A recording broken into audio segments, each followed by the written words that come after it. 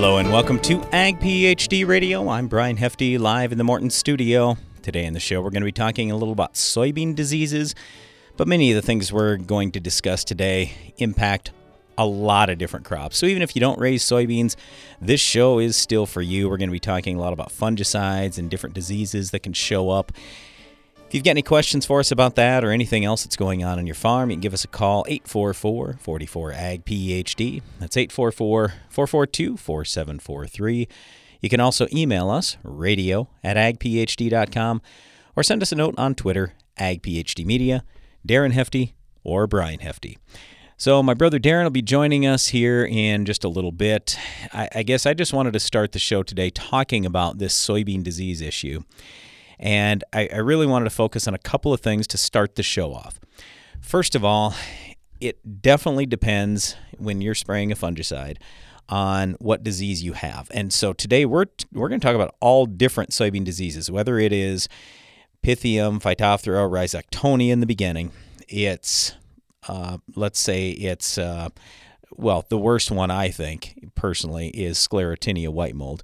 Or it's some other disease that, quite frankly, we don't have a lot of options for, like let's say it's bacterial blight or some type of bacterial disease. So anyway, we're going to get to all of that, but I wanted to start with Sclerotinia white mold because, like I was saying, in my opinion, that's the worst disease you can possibly get. Now, you may argue with that and say, oh, it's Pythium or Phytophthora or whatever, but here's why I'm pretty passionate about this Sclerotinia white mold thing. Number one, it affects a lot of different crops. So I mean, many different broadleaf crops. So whether we're talking sunflowers, canola, dry beans, or today's topic, soybeans, this can be completely devastating. So reason number two, when I am so passionate, or why I'm so passionate about Sclerotinia white mold, is because we have literally lost 100% of our yield on some of our acres in the past on our farm. The worst we've ever had it was we were going along, I think this is 2017. I don't remember the year for sure, but I think it was 2017. So we're going along harvesting a field in this very section where we're doing the Ag PhD radio show today, and we were harvesting 90 bushel beans. And I was in the office. I don't remember if I was doing the radio show at the time, but I see this stuff coming through on the combines that the guys are running, and I'm like, wow, this is amazing. We're going to have the best yield we've ever had on a full field, because the guys were hitting 100 on a regular basis. We're averaging 90. And I'm like, oh my gosh, this is amazing. This is our first field that went 75 bushels to the acre on average, 12 or more years ago. And so I thought, we're set up. This is amazing. And all of a sudden, the combine goes like 30, 10, 0. I go, are they just turning around on the ends? Or, did something happen here? What's going on? Go out there. No, it's white mold. It's really bad. Really bad. So since then, we have taken many steps so this doesn't happen again. And that's part of what I want to talk to you about today, too, is when we're discussing soybean diseases, or quite frankly, diseases in any crop, there are so many factors that go into it. And they will often say you have to have the right weather, you have to have the pathogen, you have to have a susceptible variety, regardless of the crop that it is or the disease it is. And I get all that. But there are still many more things that interact here. For example, one thing that we found out with Sclerotinia white mold is if you have really good manganese levels in your soil, well, you know what? You have less Sclerotinia white mold. I didn't know that, but the reason why we found that out is we were working with a farmer who'd come to one of our soils clinics, realized he was way low on manganese, and just like we always tell people, hey, just try stuff out on a small scale before you go spending all kinds of money on your whole farm or anything else. So he did a half field, split the field. Well, where he put the manganese on, he had a lot more yield because he didn't have any white mold. On the half he didn't put manganese out, he had white mold. And so if you'd have told me that before, I'd be like, I don't know if that's really true. Well, when you see it in the field, you go, okay, well, I guess there is something going on here. So anyway, where I'm going with this is, don't just think that, I'm just going to use a fungicide and that's going to solve all my problems. I've now fixed everything. This is the reason why we're talking about this fall. Because you might say, well, wait a second. Why do I need to know anything about soybean diseases today? I'm still harvesting, or I'm doing field work or fertility or whatever for next year. I got a long time before I even need to think about foliar fungicide. And yeah, I still have quite a while too before I even need to think about seed treatment fungicide. Yeah, I get that. But for example, like with Sclerotinia white mold, you could put Contans out literally right now today. And it's a fungus that will eat the sclerotia. It's awesome. It's a biological, natural product.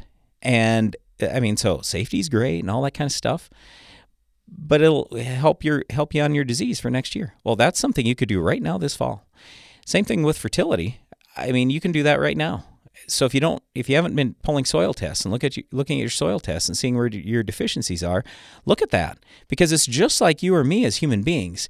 If we don't eat right, and all of a sudden we find ourselves deficient in a few vitamins, or like with the plant, think about it as deficient in a few nutrients. Like let's say you're short on potassium, which we very commonly see in these soil tests.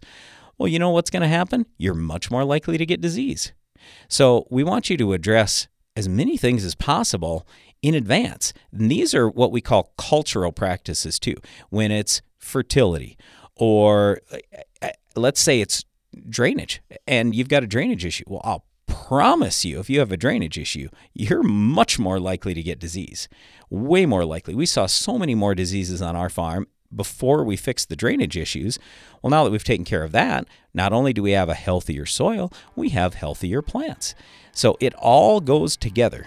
And so very often people will send us emails, write us letters, whatever, and say, oh, you guys only talk about these chemical treatments. And it's like, no, pretty much every day we're talking about all the cultural practices you can do.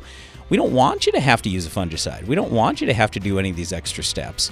That's kind of the last resort. Fix everything else you can first, and hopefully you've got such a tremendously healthy plant, you're in great shape moving forward. So we'll talk soybean diseases on the show today. Stay tuned. This is Ag PhD Radio. AgroLiquid is precision crop nutrition. That means being committed to product performance, to research and field testing, and to superior agronomics. Most of all, AgroLiquid is committed to delivering precisely the right nutrition in the right way, including seed-safe planter plus side dress applications and foliar applications with low burn risk. AgroLiquid. Apply less, expect more. Find a retailer at agroliquid.com. It's smart to make the right agronomic choices, and it's even smarter to get rewarded for them. With the Bayer Plus Rewards program, you earn cash back on seed, herbicides, and other eligible products. And it keeps getting smarter, because now you can earn an additional 10% bonus when you send your redemption check to your retailer. To learn more, contact your retailer today. Protect your yields and get the most from your land with Bayer Plus Rewards. Visit mybayerplus.com and see program terms and conditions for full details. Get the most out of every acre of your farm by attending Ag PhD's workshops and clinics this winter. I'm Darren Hefty. My brother Brian and I are hosting several free workshops throughout January and February with 7 full days of events on the docket, including agronomy workshops in corn, soybeans, and wheat, a tiling clinic, 2 days dedicated to soils, plus a whole day devoted to natural and biological products. We have a lot of great information that we can't wait to share. And best of all, these events are free. Register today at agphd.com. At Corteva Agriscience, we want to keep farms healthy and productive today and tomorrow. That's why we're investing in a robust pipeline of naturally derived biologicals. Meet Utrisha N Nutrient Efficiency Optimizer. It's a sustainable nitrogen fixation product that facilitates crop growth and optimizes yield potential. With the fluctuation in fertilizer prices, Utrisha N is a reliable solution. It can be used alongside your traditional nitrogen program to enhance your ROI this year. For more information, visit corteva.us.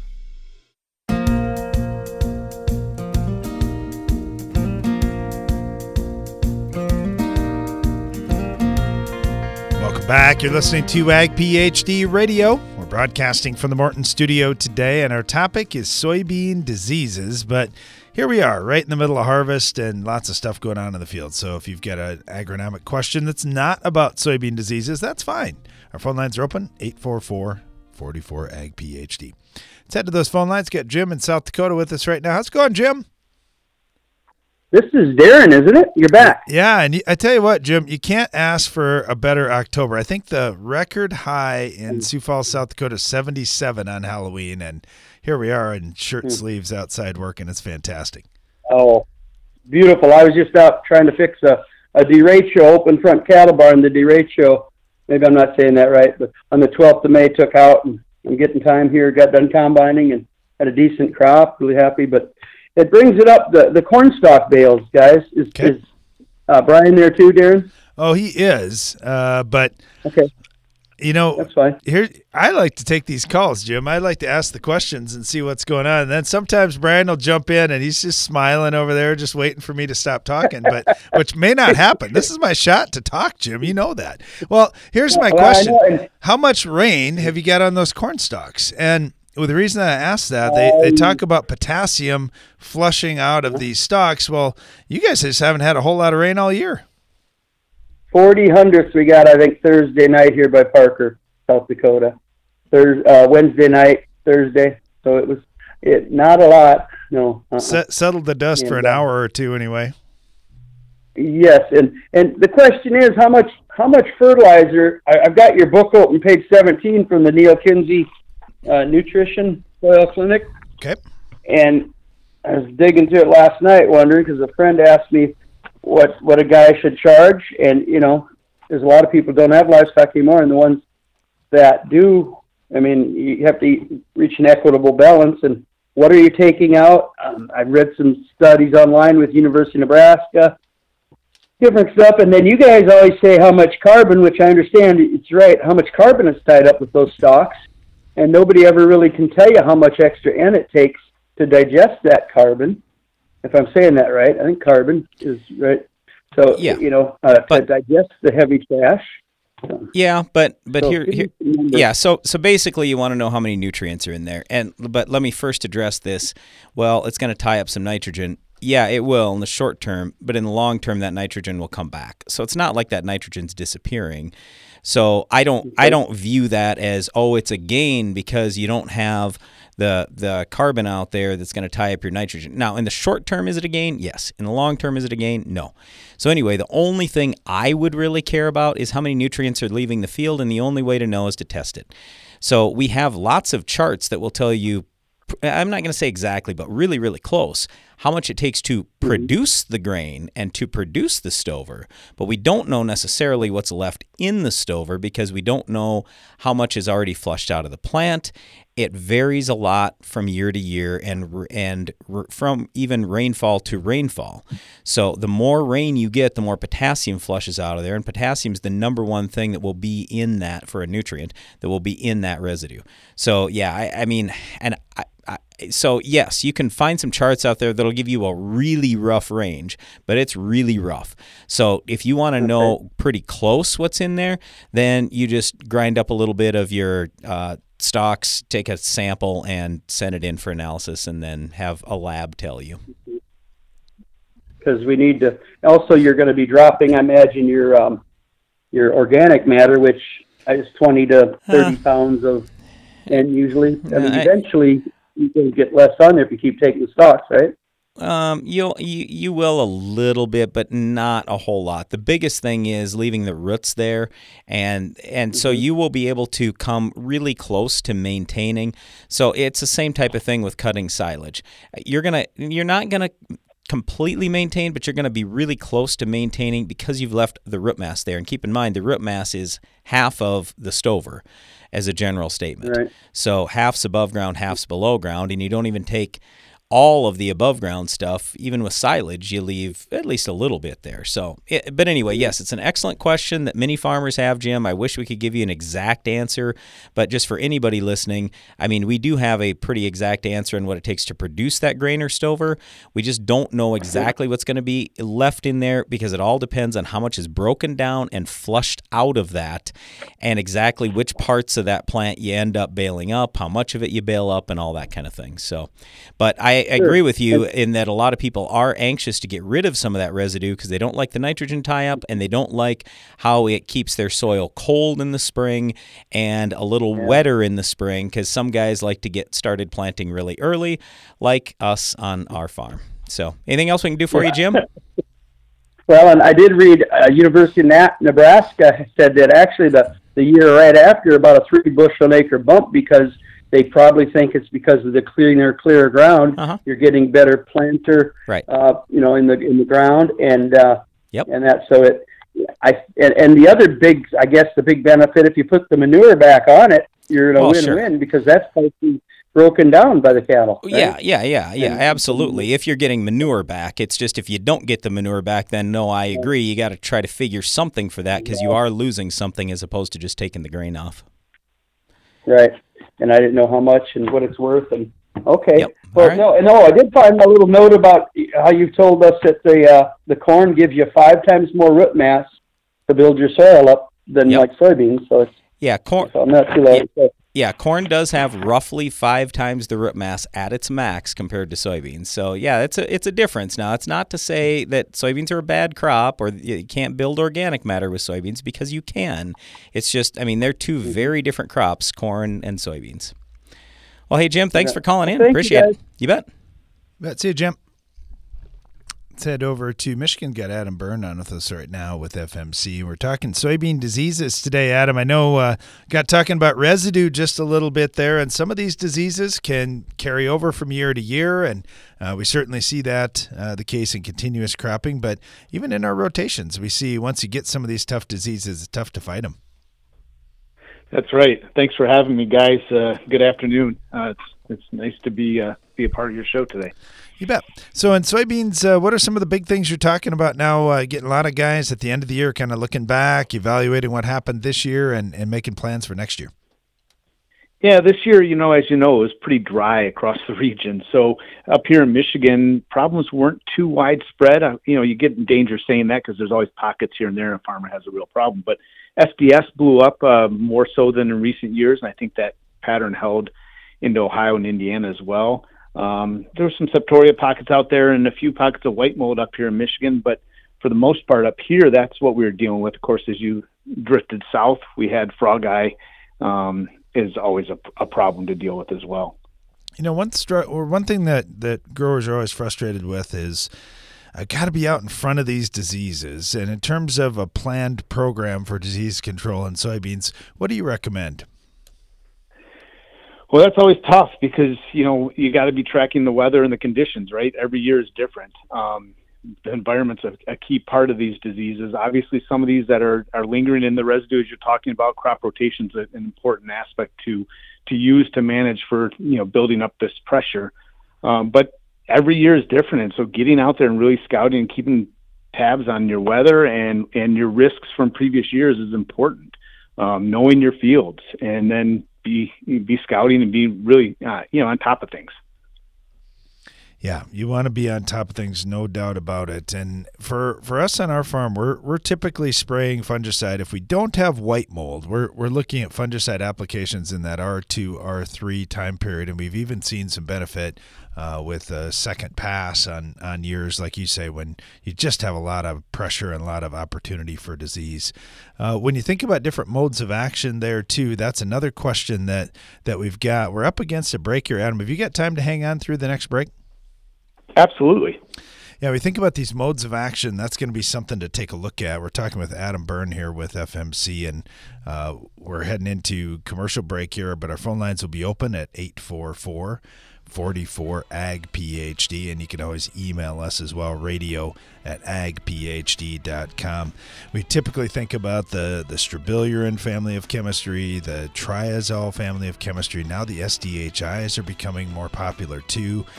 Pros and cons with each of those, and certainly using multiple effective modes of action in anything that we're doing is a good thing. So we'll talk more with Adam Byrne with FMC right after this.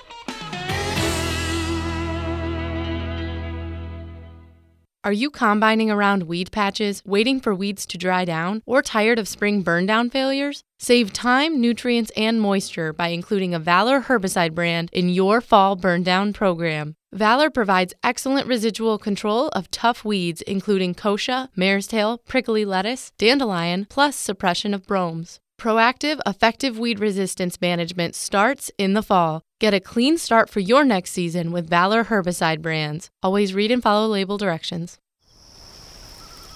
It came on a night like any other, with power unlike anything else on Earth. Using beyond advanced active ingredients like bicyclopyrrole, Acuron GT post-emergence corn herbicide is here to annihilate tough weeds. Advanced technology, enhanced control. Talk to your Syngenta retailer about Acuron GT. Always read and follow label instructions. Get more durability for less downtime with Soil Warrior Strip Tillage from Environmental Tillage Systems. Improve fertilizer efficiency and reduce passes and fuel usage. Now that's ROI. Learn more about ETS at soilwarrior.com. The Pentair Hypro Express flush valve reduces plugged nozzles and improves cleanout of your spray boom. Simply flush boom sections with a quarter-turn ball valve and leave your tools in the cab. Plus, installation is easy. Simply remove the existing end cap plug and replace with the Hypro Express flush valve. Learn more at pentair.com/hypro. If you understood everything on a soil test and could make your own fertility plan, do you think you could cut your farm's fertilizer expenses? Maybe you could increase your yields. Why not both? Hi, I'm Darren Hefty. We want to empower you to make your own fertility decisions. That's why we're devoting 2 full days to our Ag PhD Soils Clinic this year, January 10th and 11th at the Morton Center on our farm near Baltic, South Dakota. This could be the 2 most important days you spend in your farming career, and it's free. So register now at agphd.com. What's new from New Farm? Leopard Herbicide brings you exceptional planting flexibility for soybeans, field corn, and cotton. Leopard provides your spray plans with a fall or early spring option to boost resistance management. And did we mention it's a highly compatible tank mix partner due to its ultra-low use rate? Ask your dealer for Leopard Herbicide. Available for fall. The value of your farm building is in its ability to protect what's stored inside. That's why Morton Buildings ensures that every machine, storage, and insulated workshop we build will provide superior strength and durability. As a 100% employee-owned company, we're all committed to being the industry leader with a focus on innovation, service, quality, and most importantly, customer satisfaction. To get started on your next project, please visit mortonbuildings.com.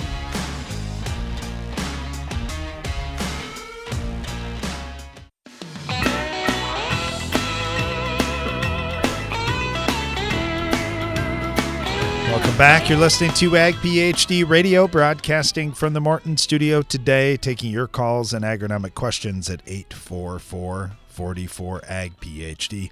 Continuing the discussion here about soybean diseases, we have Adam Byrne with us with FMC. Adam, thanks for hanging on there through the break. I wanted to ask you about modes of action and just some of the different things you're seeing with some of the products you get to work with.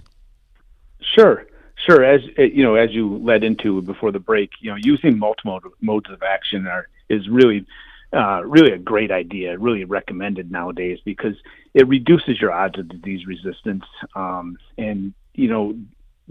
frog eye leaf spot, for example, we have QI resistance out there. There are strains that are resistant to these strobies, but if you have a product like Lucento that has both the SDHI and a DMI in there, you're not targeting that strawberry resistance, and you're getting great control of those pockets of a resistant frog eye. But the other advantage, if you're not using a QI in there, is you may have less green stem or less greening of the material later when it comes down to harvest. So Lucento is a great product. Of course, I'm promoting one of our own. Top Guard EQ is another one that does have a strobe. If you're looking to have people do want occasionally to use a strobilurin in their sprays because they do feel that there's a plant health benefit there. Yeah, and you're right. It's not necessarily about the disease control at that point because we aren't really counting on a lot out of those strobies. But exactly. But yeah, having that in for plant health is certainly one of those things a guy may consider. When you think about some of the other things, at the Ag PhD Field Day this summer, there was talk about Adastrio and 3 mode of action product coming down the road. I mean, there's just a lot of things going on here in this fungicide space. And of course, Xyway we've been using on our corn. Is that something that we're going to see Xyway moving into other crops too? Xyway, we are looking at Xyway in soybeans. Of course, just like within corn, it's important that we keep it away from the seed directly. Any direct contact with seed is a problem. So Xyway we are looking at that in soybeans. And you mentioned Adastrio, which is another exciting product that we have on the horizon. It's a 3-way mix for FMC, which we're excited about bringing to the market as well. Yeah, it's really an interesting time. There's no doubt about it. A lot of development going on. We've certainly seen, well, with these prices now on soybeans, you give up a few bushels of yield. That's not a good thing. That's pretty costly really quick. No, that's right. So, there's more incentive to be using these fungicides now than there, say, when the market was much depressed. So those extra bushels there are important, and these fungicide applications, if well timed and targeting something that's causing some depression in yield, are very beneficial. Yeah, no doubt about that. We're talking with Adam Byrne here with FMC about soybean diseases today. Adam, thank you so much. We really appreciate having you on. It's a great discussion and certainly something as we're heading into planning for this next crop that everybody's going to have to take into mind. Yeah, thanks for having me. Have a good day. You bet. You as well. Let's head over to Illinois. Got Phil Krieg with us right now with Syngenta. Phil, how are you doing today? Doing very well. Thank you. Yeah, I got into a discussion this morning on SDS and talking to a grower, and he said, I was kind of complaining about some of these treatments for SDS, but man, the return on investment this year might have paid for my SDS treatment for the next 5 years at least. That's correct. A few years ago when we launched Saltro, we were able to give growers a step change in their SDS control. And we're picking up some help on some other diseases, but primarily, we're using the Saltro seed treatment for the control of sudden death syndrome. And, we're getting some nematode control out of that as well. And so we're getting a lot of benefit there and a really good return on investment. Well, there's a lot of things going on with that seed treatment market too, and you mentioned the Saltro, the new Viantis or Picarbutrizox. I hope I said that right. A lot of help on some of those seed and seedling diseases too. Correct, and you did a very good pronunciation of Picarbutrizox. I had to go slow, Phil. When we look at bringing that to the market, here again, it's another step change in the control of Pythium with a lot of help on Phytophthora as well. To this point, the beauty of Viantis or PCBX is that amongst all of the many strains of Pythium that can attack our seed, we have not found a strain yet that can overcome the strength of Viantis or PCBX. Yeah, that's a big deal. And you look at some of the chemistries that we've been using for years and years, they're starting to fail. It's just, there's no way around that. They just aren't quite as good as what they've been. And certainly there's a lot of different folks out there playing with the rates and, well, let's try a higher rate or maybe let's try a lower rate and avoid any issues with tank mixes and those kinds of things. And I don't know, at some point you just have to look for new products and thank goodness you got a robust pipeline to keep things coming. Very fortunate to be part of Syngenta. There are a lot of things in our pipeline coming forward. And to your comment about things not working as well as they used to, the thing that we always want to look at is how has farming changed, right? We farm with a lot of residue in the top 3 to 4 inches of our soil profile now. We are definitely pushing for the highest yields that we can get and planting earlier as well.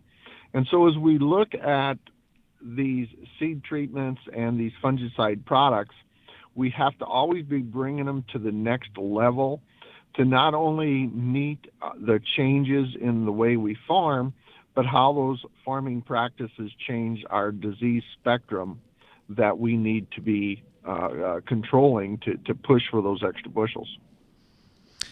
One thing that we get into here a little bit earlier is modes of action and different things coming in. Certainly Syngenta's been at the forefront bringing new SDHIs out and leading with 3-way combination products. And as we get into many of the foliar diseases, that seems to really make a difference. There's been a really nice improvement and an uptick versus some of the older products there on the market. Talk to us about what you're seeing with SDHIs and adding them into the mix. Our first SDHI that we had experience with, of course, was Solatinol, which we added to Quilt Excel and made TrivaPro. And what we saw that product bring was a broader spectrum of diseases and a longer length of control. Then go one step farther when Adepidin technology was released just a few years ago.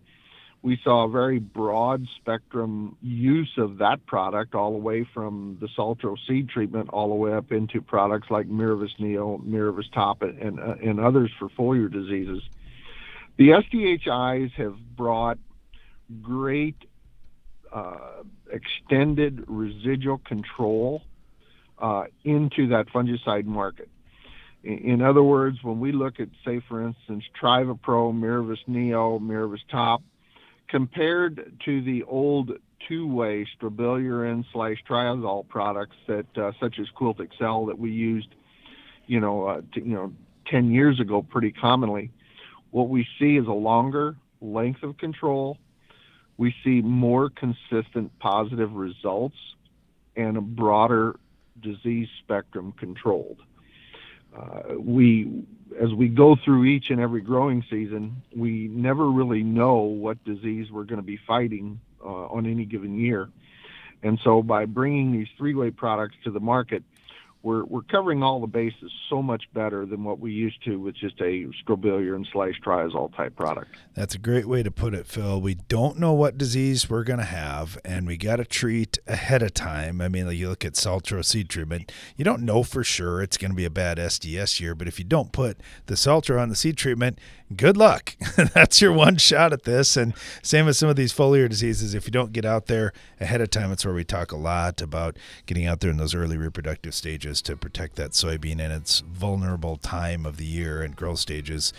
You're too late if you see disease showing up. Phil Krieg here with Syngenta. Thank you so much, Phil. Really appreciate all the info. Thank you for having me. You bet. You bet. Yeah, the topic here today is soybean diseases. If you've got questions on that or any agronomic question, our phone lines are open at 844-44-AG-PhD. We'll be right back.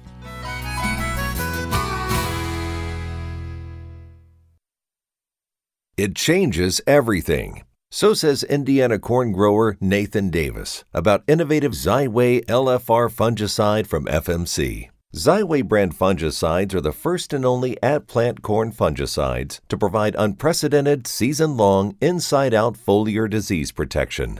Discover more grower and retailer success stories at xyway.ag.fmc.com. Always read and follow all label directions. If you've ever wondered how the Farmall got its name, here's an abbreviated list of the jobs the Case IH Farmall can do. Baling, cutting hay, feeding, hauling, loading, pulling, raking, cleaning barn, mixing feed, fertilizing, mowing, chopping, seeding, clearing, irrigating, furrowing, cultivating, hitching, digging, emergency tow, harrowing, hoisting, leading parades, excavating, grading.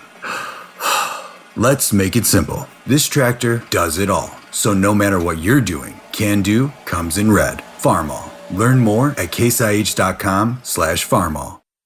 When nematode pressure mounts, seed-applied Trunemco provides assurance. Growers using Trunemco are seeing a difference. From early plant vigor to improved soybean and cotton yield, impressive results are everywhere, and we want to hear about yours. You could win $20,000 and be named a Trunemco Top Grower.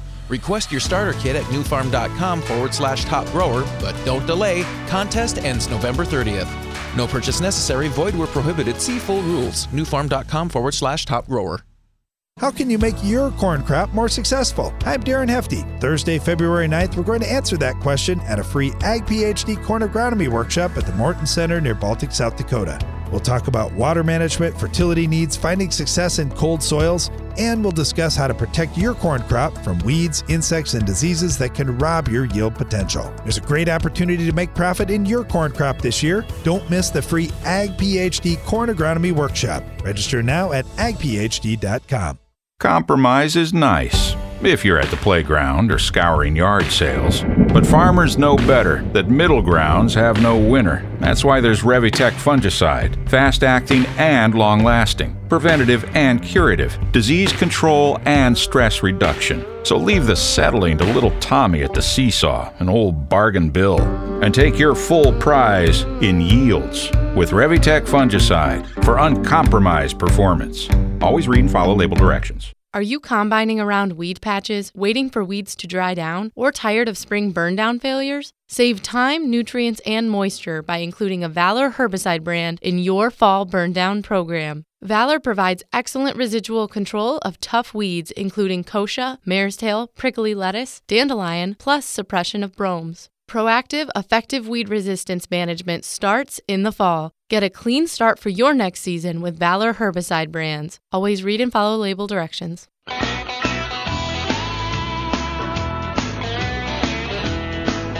Welcome back to Ag PhD Radio. I'm Brian Hefty along with my brother Darren. We're live in the Morton studio today talking soybean diseases. Just to wrap things up on that, there are two main overall timings we talk about. It's basically pre and post. And granted, post-emerge, you have several different options on when you want to spray. But for the pre, it's seed treatment. You could do something in furrow if you would like to. We haven't had great success doing that in soybeans, but maybe you will. The seed treatment's by far the more popular option, though. And I'd just say the challenge here is, well, quite frankly, with both the foliar and the seed treatment, you got to put it on. You got to spend the money before you even know you're going to have disease. That's one of the most frustrating things for me when it comes to fungicides. So when we talk bugs, I mean, a lot of these insects, you just have to look at, just think about grasshoppers or aphids or, anything that you could have in almost any crop. You can go scout, you see a threshold, and you spray. Pretty easy. You know that treatment is going to make you money. Whereas with the fungicides, you just don't. However, I will say that in a lot of areas, we are seeing that on average, a seed treatment does pay pretty well. I often will bring up, okay, for a lot of areas like we're in here in South Dakota, even though we're relatively dry, we still have a lot of disease. Would you even dream about having corn seed that was untreated? Well, now people are talking about super early planting with corn and soybeans, not just the corn. Well, if you're also going to plant soybeans early, you have that much more risk for disease. So we just encourage you at least consider a seed treatment for soybeans. Soybeans are worth a lot of money. Darren and I were just talking about that during our last break here. It's like, you look at what that price is. Oh my goodness, the price is so awesome for soybeans. As a soybean farmer, I love that, but I don't love yield loss. So take a look at the seed treatment thing. Our number one piece of advice there is use multiple fungicides. So on our seed, we will either have 3 or 4 fungicides, depending on the year and depending on the package we're running with, but 3 or 4 fungicides, along with some biologicals to also help overall plant health, which then means better disease control too. Foliar, we really like getting 2 or 3 modes of action out there. The biggest choice foliar, well, first of all, I was talking about white mold earlier in the show. If you are worried about white mold, you want to spray at R1, first flower. For sure. You got to get that done. And then spray about every 3 weeks after that. You can do 1 or 2 more treatments after that very first one. That will help you a lot on Sclerotinia white mold. Quite frankly, even before flowering, you could use some Cobra at a half rate, and that'll help you a lot. That's been a big deal for us. And we only do it on spots. So we'll spend the money on Cobra.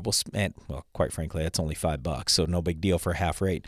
But then we'll spend the money on Endura even. But in both of those cases, we'll only do the 10 or 20% of our farm that's had white mold before. It's usually low grounds and stuff like that. So it's not like we're spending a lot of total dollars. So anyway, if it's white mold, that's one thing. If it's something other than white mold, so just let's say normal diseases, and a lot of people are like, well, I just want to spray my beans once. I don't usually have a lot of disease, but I want some plant health and all that kind of stuff. I'd suggest spraying it the R2 to R3 stage. I like late R2, early R3. So R2 is full flower, R3 is first pod. So generally speaking, I'll tell people, hey, once you see the first pod in the field, you're not officially technically at R3, but that's the time I would probably roll. That's usually when we've seen the best results. So anyway, the choice then is, are you going to run a 3 mode of action product and have a strobe in there? And by strobe, I mean strobilurin. That'd be like Headline, Quadris, Gem, Avito. Or are you going to skip that strobe because you don't want as many green stems in the fall? And then you're probably looking at something like Lucento that's got a Trizol and an SDHI only without the strobe. So those are the two main options, I'd say. A 3-mode of action with a strobe or a 2-mode of action product without the strobe. Either way, you're going to have a Trizol and an SDHI in there, and those are the two that are really killing the diseases anyway. The strobe is mainly in there for plant health. Okay? So, soybean diseases. Again, I'll say cultural practices, you got to look at that first. Drainage, fertility, I mean, and quite frankly, even maybe a little wider row for white mold, a little lower population for white mold. Oh, and don't think when I say lower population, that means do it on all your acres. We usually will tell people lower planting population in your very best ground and a higher population in your worst ground. That usually means more plants, more plant height because of more plants. And now even we can sometimes make our bad ground just a little bit better. So it's like the opposite of what we do with corn, where we have more population in the best ground, less population in the bad ground. Do the opposite for soybeans. And then soybean diseases, seed treatment. I mean, anybody I'm working with, I just tell them, you have to put a seed treatment on. You have to. It pays so well, especially with what we have for commodity prices now. And then foliar, you have to do at least one shot. To me, it's a no-brainer for anybody raising soybeans. But if you got bad disease issues like we have with white mold, then at least in those spots, you need to consider doing an extra 1 or 2 treatments beyond that. And start earlier and spray later if you've got that white mold or some other bad disease issue. So maybe it's frog eye leaf spot or something else. But anyway, I can't say enough how happy I have been with the whole fungicide thing over the years, but it doesn't always hit. One of the first years when we were running trials, we gained 17 bushels in side-by-side. 17. And had I not been in the combine, I never would have believed it. Our guys later would have said or shown me the yield data and be like, I don't think so. But I visually could see it. So we got a disease, and I don't know what it was even because it was right at harvest time. I was in there, and then all of a sudden all the beans are gone. I'm like, I can't even figure out what disease we had. But we gained 17 bushels. Well, that was enough to pay for the fungicide for like 10 years for us. So anyway, that's one of the issues that we have with spraying fungicide. It's preventative, and if a disease were to hit, sometimes it can be super severe. And in 1 year, you can pay for enough fungicide for 10 years. When we have soybean prices like we do now, that's why I'm much more likely to do some of these things that to me is a little bit of an insurance policy. We did several things this year on the corn, even taking hail insurance for the first time ever on our farm. But I started running the numbers and I go, oh my goodness, we could have our farm's best year ever. Now, I don't know if it'll quite end up that way, but the point is when you have that much at stake, you got to look at what can you do to protect it sometimes. Had commodity prices been cheap, I might have rethought some things. But even right now, you can sell new crop 2023 soybeans and quite frankly, a lot of other crops for pretty darn good money. So that's why I would at least be looking at these things. Could potentially be great investments. All right, let's get to the Ag PhD mailbag. It's the mailbag.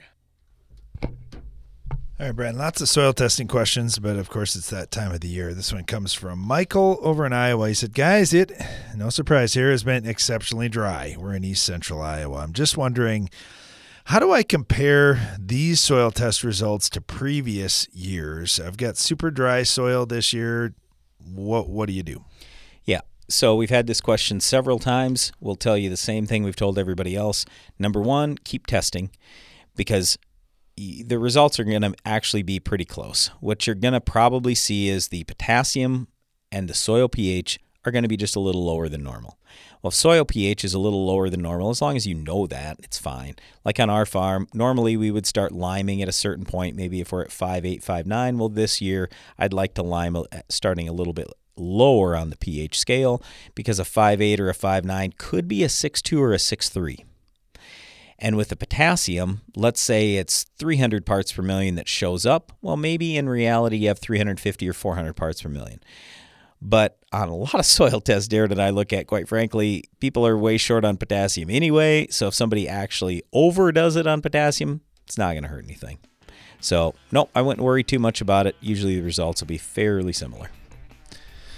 All right, thanks for the question. Got another one that came in from Terry over in Northwest Ohio. Terry is struggling to build his K levels, even with poultry litter. He's doing a 2-year program here. We'll talk about that one coming up right after this.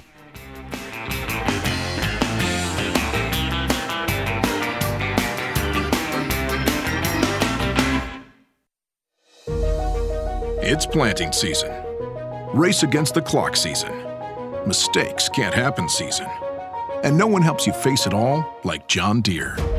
Putting technology in your hands that gets you in and out of the field faster, that makes your spacing and depth more accurate, and that gives you the confidence that this season will be your best season. See what you have to gain at johndeere.com/gain ground. Commodity Classic is the place to discover what's next in agriculture. From top-notch education to the latest ag technology, join us in Orlando March 9th through 11th, 2023. Learn more at commodityclassic.com. Get an extra semi-load out of your grain bin. The End Zone from Farm Shop MFG can increase your stored beans moisture from 10 to 13%. On a 20,000 bushel bin, that's a free extra semi-load. Visit farmshopmfg.com for more.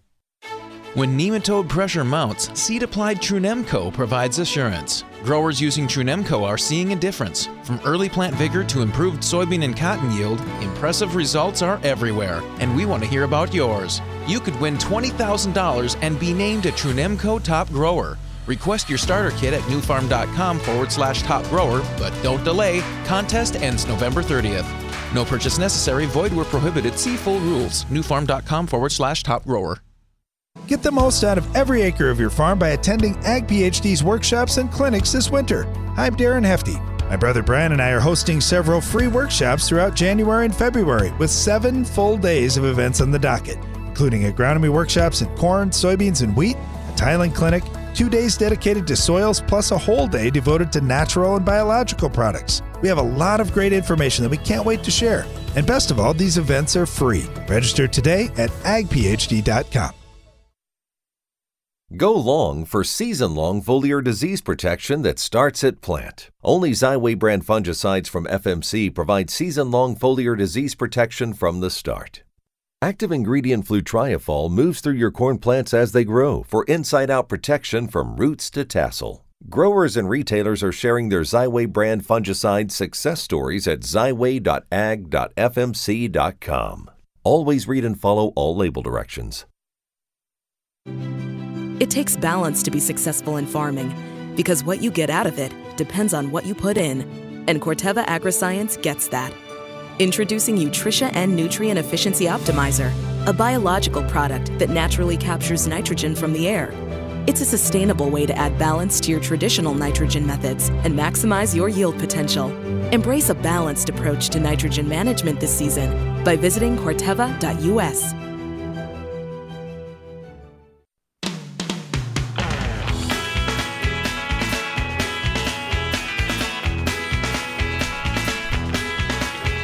Welcome back. You're listening to Ag PhD Radio. It's Ag PhD mailbag time here, and we are taking your calls and questions at 844-44-AG-PhD. You can always email us, radio@agphd.com. Got this from Terry in Northwest Ohio, and I kind of teased it a little bit before the break that he's in a corn-soybean rotation. He said 5-year average for corn, 178. Including this year's average of a disappointing 171. He's disappointed, not me. And last 3 years of beans have been an average of 55 bushels. He said, I want to get better yields here, but I'm really struggling to try and build things up. I'm putting on a little bit over 2 tons of poultry litter after every corn crop, and I'd like to put more litter on, but I'm starting to get concerned about the level of zinc that we're building up in the soil. My corn starters got some phosphate in it that I'm putting out there. Just wondering how much more of that I need to feed. Also, I have spread some potash, like 105 pounds last fall, 158 pounds on a couple of those grid points, 2 and 4. By the way, the soil samples I sent you are the same GPS marked spots. Oh, good. So you can see from year to year how they've changed. So Sure. I want to bring my base saturation K up. I know you guys are going to point that out. Yep. Just wondering, where do you start on a field like this? Yeah, well, it's fairly simple here. Your P and K are just too low for the yields that you're looking for. So with the potassium, you're in the hundreds is all, the 100s for parts per million, and your base saturation K is less than 2. So that's right there the reason why your bean yields aren't better, and your phosphorus needs to be a lot higher too. You're running a Mehlich 3 phosphorus test, which is great. We do the same thing. But please understand, a Mehlich 3, it doesn't tell you what's available today. And a lot of people have that misconception. Oh, that's what's available today. No, that's what's available today and part of what's in reserve. We look at the Mehlich 3 test just like we do the Strong Bray test in that, or P2 test, in that it's going to be what should come available hopefully during the course of the growing season also. So I like my number to be a minimum of 100 parts per million, and I'd prefer 200. But I can live with 100 a lot of times, and you're down in the 20s. So your phosphorus is just too low, and your potassium's too low, and your zinc, I wouldn't worry about that at all. Your zinc needs to be way higher. So what we found using Mehlich tests is our yield is maximized when that phosphorus to zinc ratio is somewhere around 7-1. So if, let's say, we're going to shoot for and maintain year after year 100 parts per million on that Mehlich 3 phosphorus level, well, if you take 100 divided by 7, where are you at? Roughly 15, let's call it. So you need 15 parts per million on zinc, and you're at 5. So your zinc is absolutely not getting too high. So don't worry about that at all. Copper looks pretty good. You need more boron. Your boron's less than 1 part per million. So, it's just you just need a little more fertility. And then the other thing that I would mention there is sulfur. So you want to have decent levels of sulfur in your soil. A lot of times I'm shooting for 50 parts per million. And, in 2020, you were at 10. At least in 2022, most of the tests are around 20. So you're getting better. It's not terrible. But if it's me, I would probably even consider adding a little bit more sulfur. So yeah, one more thing, I guess, manganese. In several spots, it's 10 parts per million. I'd like that also to be 30, 50, something like that. It doesn't have to, and here's the other thing. Let's start with the most important stuff, which is P and K. Get your P and K levels up. And if you want to, just be supplementing with a little bit of zinc, sulfur, all these other things, whether it's through the litter or commercial fertilizer, I don't care. But when you look at 2-year removal, so in other words, the corn and the beans, don't just look at, well, what am I getting now? Look at what your goal is. That's what we've tried to do on our farm. So if I'm getting 250 on corn in a few fields, I'm looking at 300. What would it take to get to 300? And I'm starting to fertilize for 300, because if I don't do that, I'm probably not going to get to 300. So anyway, start looking at a little bit higher yield goal, and what does that take to remove, and then get those nutrients on. And yeah, you have to be a little careful with litter, not because of zinc, but because of salt. So, and I don't know, I didn't see salt on your test at all. So I don't know how much salt you're getting out there, but that'd be the one concern that I would have. And let's see, I don't think I saw that on your soil test either. I didn't see a salt level. Let's see, I was looking to see if I saw a sodium level. Yeah, there's no sodium on your test either. So I would be testing salt. Oh, yeah, here it is. There's one that does have salt. One didn't. But anyway, yeah, we do have salt and sodium. They're both really low. So I'd be pushing it a little more if I was you. Don't be afraid. Start pushing. All right, thanks for the question. Got this one that came in.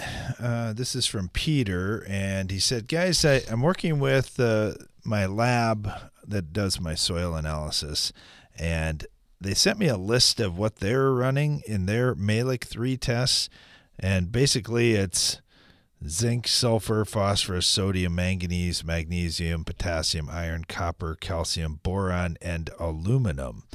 but they don't mention a lot of the other tests that you run. What are some of the other tests I should be asking them about? They say I can calculate my CEC and my base saturation. Yes, Is but that will legit? you? No. So just run the test. And so, yeah, you need CEC. You need base saturation. You need soil pH. You want to have sodium on there. You want to have soluble salts on there. So we just ran through this list. I'm going to say it was either Thursday or Friday also. But, I mean, if you look at if you want to see the exact test we're running, by the way, you can come to any of our workshops, and we'll usually show a soil test. But otherwise, just go to Midwest Labs and look at what their, let's see, what is it? S3CM. S3CM. So in other words, S3C Malic. And that's what we're running. But yeah, you just want a complete test. So then you have more answers. Because a lot of times, Darren and I see test results coming in, and it's mostly just NPK, maybe pH. It's like, well, I don't have all the answers here. I don't, and can I calculate cation exchange capacity and base saturation? If I have enough information, I can, but sometimes I don't even have enough information to make the calculations. And sodium is one of the things missing often, salts, stuff like that. So yeah, we want a complete test, because you never know what that one thing is going to be that really is your yield limiting factor. Because sometimes we look at tests and we go, oh, wow, okay, here's the problem. So without that, I don't know. We're kind of guessing. Hey, thanks for the question, and thanks for checking out our content as well. So it comes from PH. He says, guys, I am into Ag PhD. I'm down in the Philippines. Thanks for sharing your knowledge on farming. I like to watch and listen to your programs. Thanks again, and God bless. Hey, thanks, PH. We really appreciate the support. And, of course, if you have any questions, radio@agphd.com. All right, get this one in from Kent. And Kent said, hey, guys, I'm farming in Wyoming, and my dad lives out in Washington. On the east side of Washington. He's growing some grass for a pasture, and he pulled soil samples and sent them to me, and we've had some fun going back and forth with those.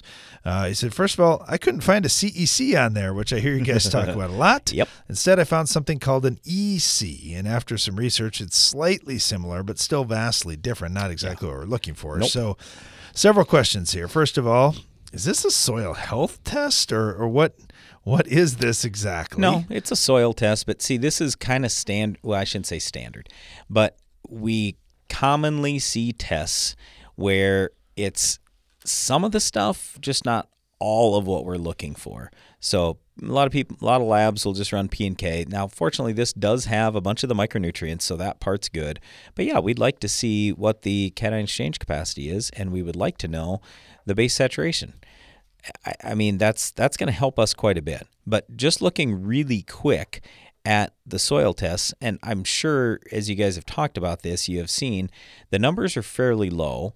We also get a little concerned about the DTPA test with manganese levels, because sometimes we don't necessarily see what that manganese truly is with the DTPA. It always reads lower, and much lower than the Malic 3. Malic shows us more what's in the soil. Manganese shows us more what's even, and I kind of view it as partially what's available. All right, and quickly, what do you see on there that says we need more of this to raise better grass? Well, sulfur for one, and I don't know. I mean, you have to put nitrogen out. We don't have that. But I'd put some sulfur out, a little bit of boron. But yeah, I mean, it looks to me like you need just about everything. Your phosphorus and potassium aren't terrible, though. All right, well, thanks for the question, Kent. We really appreciate that. And thanks to you for listening today. Be sure to join us again each weekday for more Ag PhD Radio.